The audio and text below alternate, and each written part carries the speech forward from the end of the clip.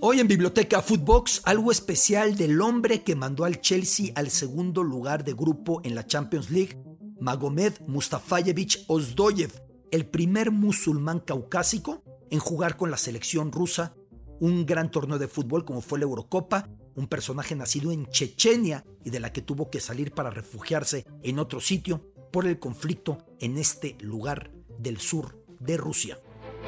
Esto es Biblioteca Footbox, un podcast con Alberto Lati, exclusivo de Footbox.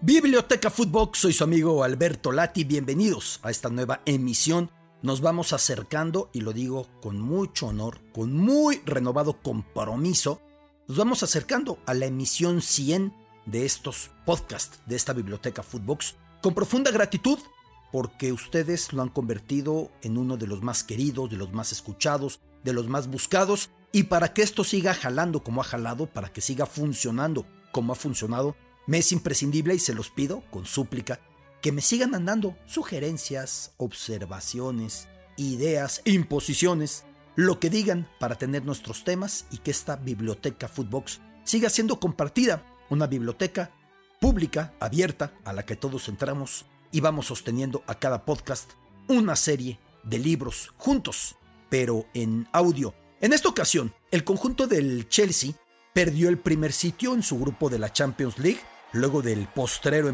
agónico empate del Zenit de San Petersburgo. El Zenit igualó a 3 hacia el final de la compensación y manda al Chelsea al segundo sitio y convierte el sorteo de la Champions en la rifa del tigre, porque algún primer lugar se quedará con el que para mí es el candidato primordial a coronarse en esta edición de la Liga de Campeones de la UEFA. Pero el gol del Zenit nos da para un tema muy interesante. Lo anotó Magomed Ozdoev. Magomed Ozdoev. ¿Quién es Magomed Ozdoev?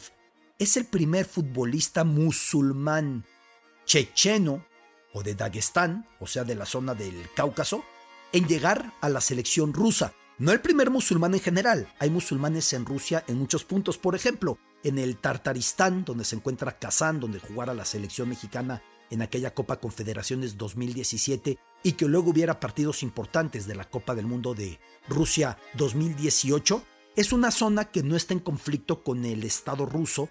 Es musulmana de una manera mucho más mesurada, sin pugna alguna, sin extremismo. Al tiempo, lo que son las regiones en el Cáucaso, tanto de Chechenia como de Dagestán, sí están en pugna o han estado en pugna con el Estado ruso por independentismo, por buscar separarse de la Federación Rusa y en ocasiones con extremismo, con terrorismo islámico. Magomed Ozdoev, así que es el primer musulmán checheno, el primer musulmán del Cáucaso en llegar a la selección rusa en un gran evento futbolístico. Ahí estuvo en la pasada Eurocopa, disputada unos meses atrás. Ahí estuvo, así como en 2016, cuando aparecía con este equipo, hubo un momento de alto simbolismo, porque en un partido amistoso de la selección rusa, disputado en Grozny, la capital chechena, donde antes naciera Ozdoev, anotó precisamente este delantero hoy en el Zenit de San Petersburgo. Les decía, él nació en Grozny en 1992. Sin embargo, 2 años más tarde, estalló la primera guerra chechena y tuvo que dejar Chechenia y tuvo que emplazarse en otro sitio, como miles y decenas de miles de niños que no podían estar ahí en medio del fuego que salía de 2 lados. ¿Qué pasó a grandes rasgos, sin afán de simplificar, en aquella primera guerra chechena? Pues que la Unión Soviética se había disuelto. Al quedar las repúblicas 15 porciones, que si Kazajstán, que si Ucrania, que si Estonia, que si Georgia, que si Armenia, evidentemente Chechenia también quería independizarse, algo que no consiguió. Así que para 1994 Rusia se metió a Chechenia buscando aplacar pues su cultura local y elevar el control de esta zona por miedo a que crecieran los afanes independentistas. Una Rusia en aquel momento encabezada por el presidente Boris Yeltsin, el primer presidente que tuvo Rusia, disuelta la Unión Soviética.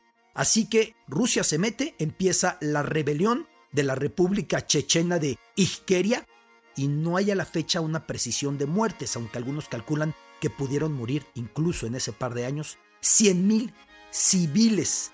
En aquel momento, los chechenos, la llamada República Chechena de Ichkeria, que buscaba su independencia de Rusia, tenían como apoyo a un religioso, un mufti, musulmán evidentemente, de nombre Ahmad Kadyrov. Estaba del lado de los que buscaban separarse de Rusia. Años después, en 1997, se firma la paz, pero de inmediato, en 1999, ya con Vladimir Putin, viene la Segunda Guerra Chechena, que sería mucho más duradera, incluso más sangrienta. Pero en esta ocasión, Ahmad Kadyrov ya era aliado de los rusos, ya no de los chechenos. Se había cambiado de lado. ¿Por qué he mencionado este personaje, Ahmad Kadyrov? Porque hoy por hoy el equipo de fútbol de Grozny, capital chechena, se llama Ahmad en su honor.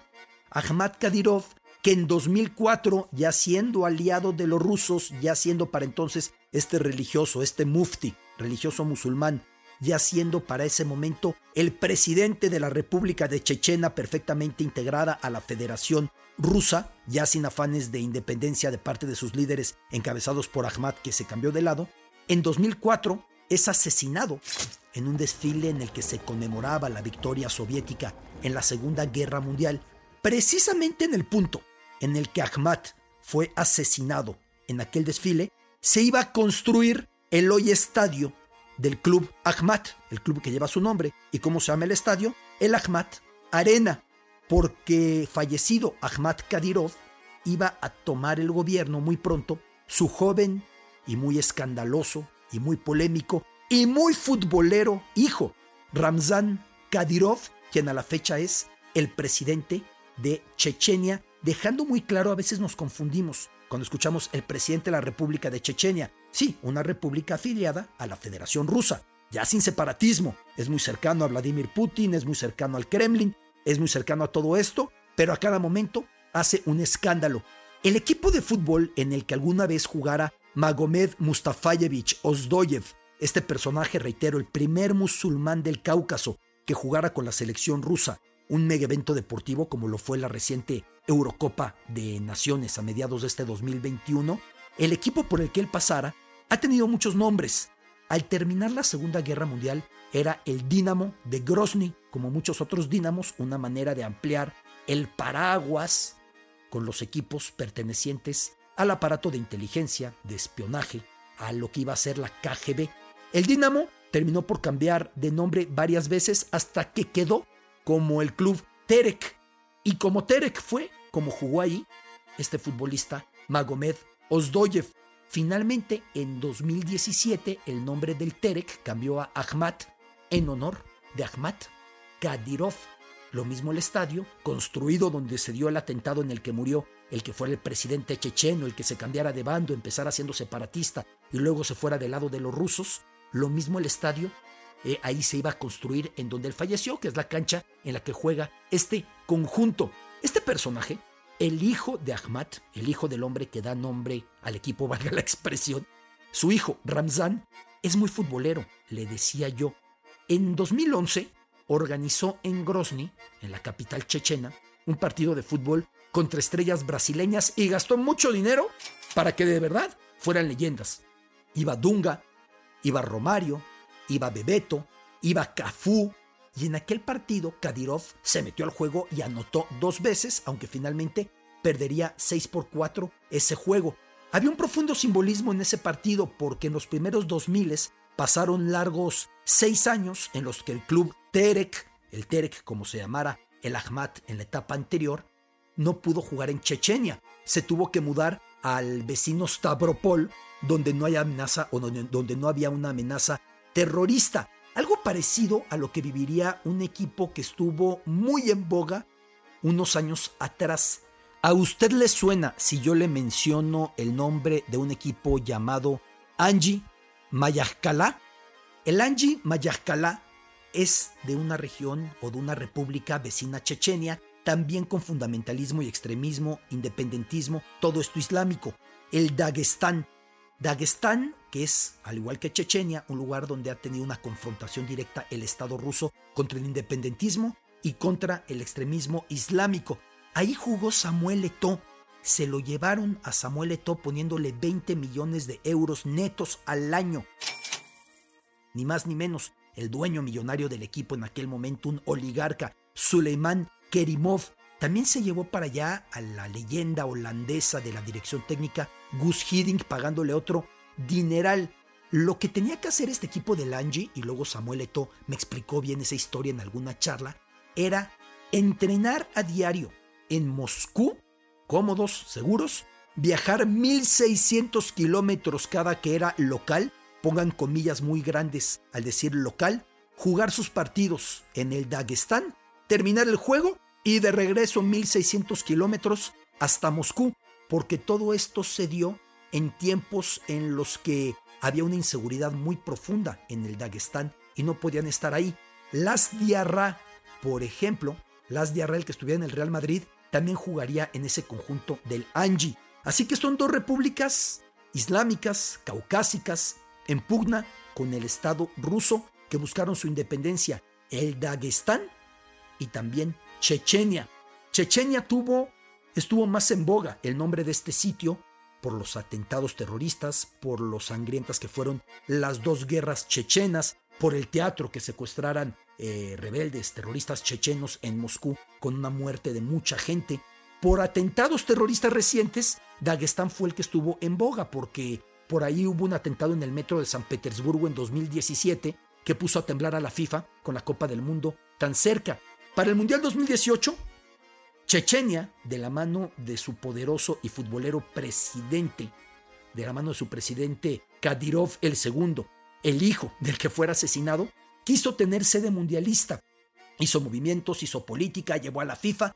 No los convenció por el miedo de la FIFA a que pudiera haber un atentado ahí en pleno mundial.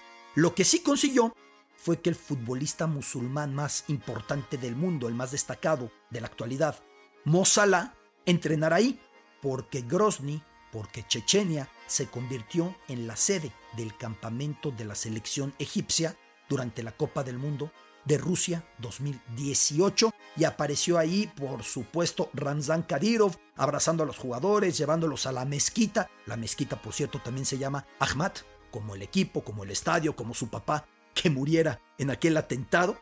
Llevaba a los jugadores y hubo muchas críticas porque Ramzan Kadyrov ha tenido momentos de represión hacia la comunidad LGBT, hacia los homosexuales, hacia los gays, hacia la diversidad sexual, de una manera muy severa, y Egipto aparecía con él paseando y todos tan hermanos, pero así pudo utilizar él la Copa del Mundo, sin tener partidos del Mundial, para por lo menos recibir al futbolista musulmán más destacado del planeta, Mo Salah. Todo esto en Grozny, todo esto en Chechenia, todo esto en el lugar que vio nacer a Magomed Ozdoev, el primer musulmán del Cáucaso, también el primer musulmán checheno en jugar con la selección rusa un gran evento deportivo como lo fue la Eurocopa. Ese Ozdoev al que va a soñar el Chelsea, porque el gol que le hizo empatándole a 3 a favor del Zenit de San Petersburgo mandó al Chelsea al segundo lugar de grupo y así entrará al sorteo de la Champions League. Fútbol en Chechenia, que por otro lado, y ya cerrando, le platico que chechenos en la diáspora, chechenos que viven fuera de Rusia, han fundado su equipo nacional de fútbol, evidentemente no reconocido por la FIFA, buscando elevar el apoyo, la notoriedad a la causa de un país que no existe y que no es reconocido más que como una región, una república que forma parte de la Rusia actual. Biblioteca Footbox, soy su amigo Alberto Lati.